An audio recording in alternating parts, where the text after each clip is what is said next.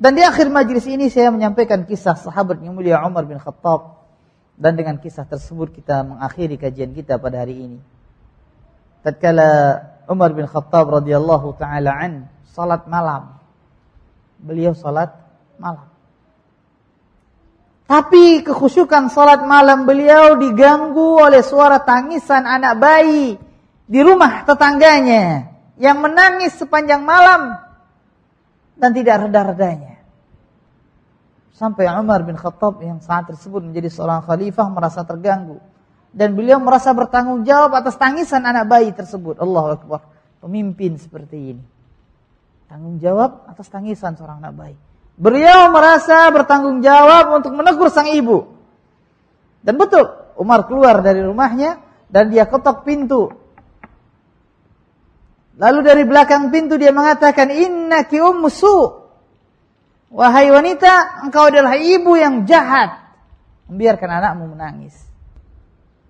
Wanita yang berada dalam rumah enggak tahu yang lagi menegurnya adalah Khalifah Amirul Mukminin Umar bin Khattab radhiyallahu taala. Dengan spontan sang ibu tersebut mengatakan bahwasanya Allah akan menghakimi antara saya dengan Umar bin Khattab. Masya Allah. Kenapa? Karena saya sengaja menyapih anak saya ini supaya dia mendapatkan pemberian dari Baitul Mal. Karena Umar bin Khattab baru mau memberikan bantuan kepada seseorang apabila dia sudah disapi. Jadi saya terangkan sedikit bahwasanya di zaman kekhalifahan Umar bin Khattab beliau memberikan jatah pemberian kepada anak kecil apabila sudah disapi. Kalau masih menyusui belum dikasih, makanannya ditanggung sama ibunya. Nah, demi untuk mendapatkan ini, maka sang ibu tersebut menyapih anaknya yang belum pantas disapi. Akhirnya sang anak menangis sepanjang malam. Yang punya anak, yang pernah nyapi anak tentunya paham bagaimana anak yang masih pengen minum ASI terus disapi, dia akan ngamuk, nangis, bahkan gak tidur semalaman. Sang anak gak tidur, sang ibu meriang-riang. Berkata wanita tersebut, Allah yang akan mengadili antara saya dengan Umar bin Khattab. Semua ini disebabkan karena dia. Sang Umar bin Khattab radhiyallahu taala mendengar nasihat tersebut, beliau menangis, beliau tinggalkan pintu rumah tersebut dan beliau menangis sepanjang malam. Sampailah datang waktu subuh. Imam Umar bin Khattab tampil sebagai imam. Di saat salat pun tangisan belum putus dari diri beliau. Sampai berkata Abdurrahman bin Auf, tidak ada bacaan beliau yang kami dengar kecuali hanya tangisan. Allahu Akbar.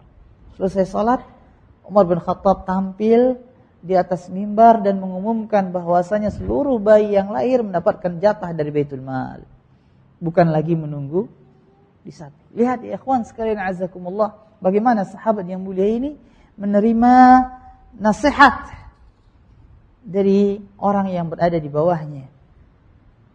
Seorang wanita, seorang ibu. Padahal beliau adalah orang yang kedua setelah Abu Bakar As-Siddiq radhiyallahu taala an.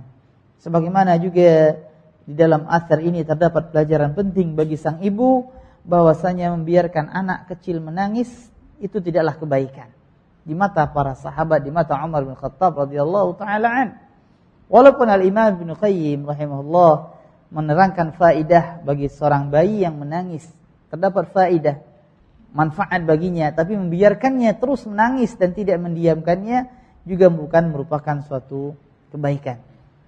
Ikhwan sekalian a'azzakumullah, hendaklah seorang ibu apabila anaknya menangis dia mendiamkannya. Bukankah kita berdoa kepada Allah, Rabbighfirli wa liwalidayya warhamhuma kama rabbayani shaghira. Ya Allah, ampunkanlah saya dan dosa kedua orang tua saya dan dosa kedua orang tua saya, dan sayangilah dia, sayangilah mereka berdua sebagaimana mereka telah mendidik saya, telah menyayangi saya di waktu kecil. Tapi di waktu kecil anak enggak disayangi, maka pada saat kita tua siap-siap tidak disayangi oleh sang anak. Al-jaza min jinsil amal. Seorang ayah, seorang ibu hendaklah dia menyayangi anaknya, hendaklah dia mendekatkan diri kepada Allah Subhanahu wa taala, mengharap ridha Allah, mengharap wajah Allah, mengharap jannah Allah dengan menyayangi anaknya. Dengan demikian insyaallah taala di saat hari tuanya dia akan mendapatkan anak yang berbakti nantinya, atau di saat dia telah meninggal dunia dia akan mendapatkan anak yang akan mendoakan, bermunajat kepada Allah di sepanjang siang dan malam. Innahu waliyudzalika wal qadiru alaih. Ikhwan sekalian a'azzakumullah, sampai demikian kajian kita pada hari ini. Apabila ada yang benar dia berasal dari Allah Subhanahu wa taala semata. Apabila ada yang salah maka dia berasal dari diri saya dan syaitan. Subhanakallahumma wa bihamdika asyhadu an la ilaha illa ant astaghfiruka wa atubu ilaik. Wassallallahu ala nabiyyina Muhammadin wa ala alihi wa sahabatihi wa sallam. Assalamualaikum warahmatullahi wabarakatuh.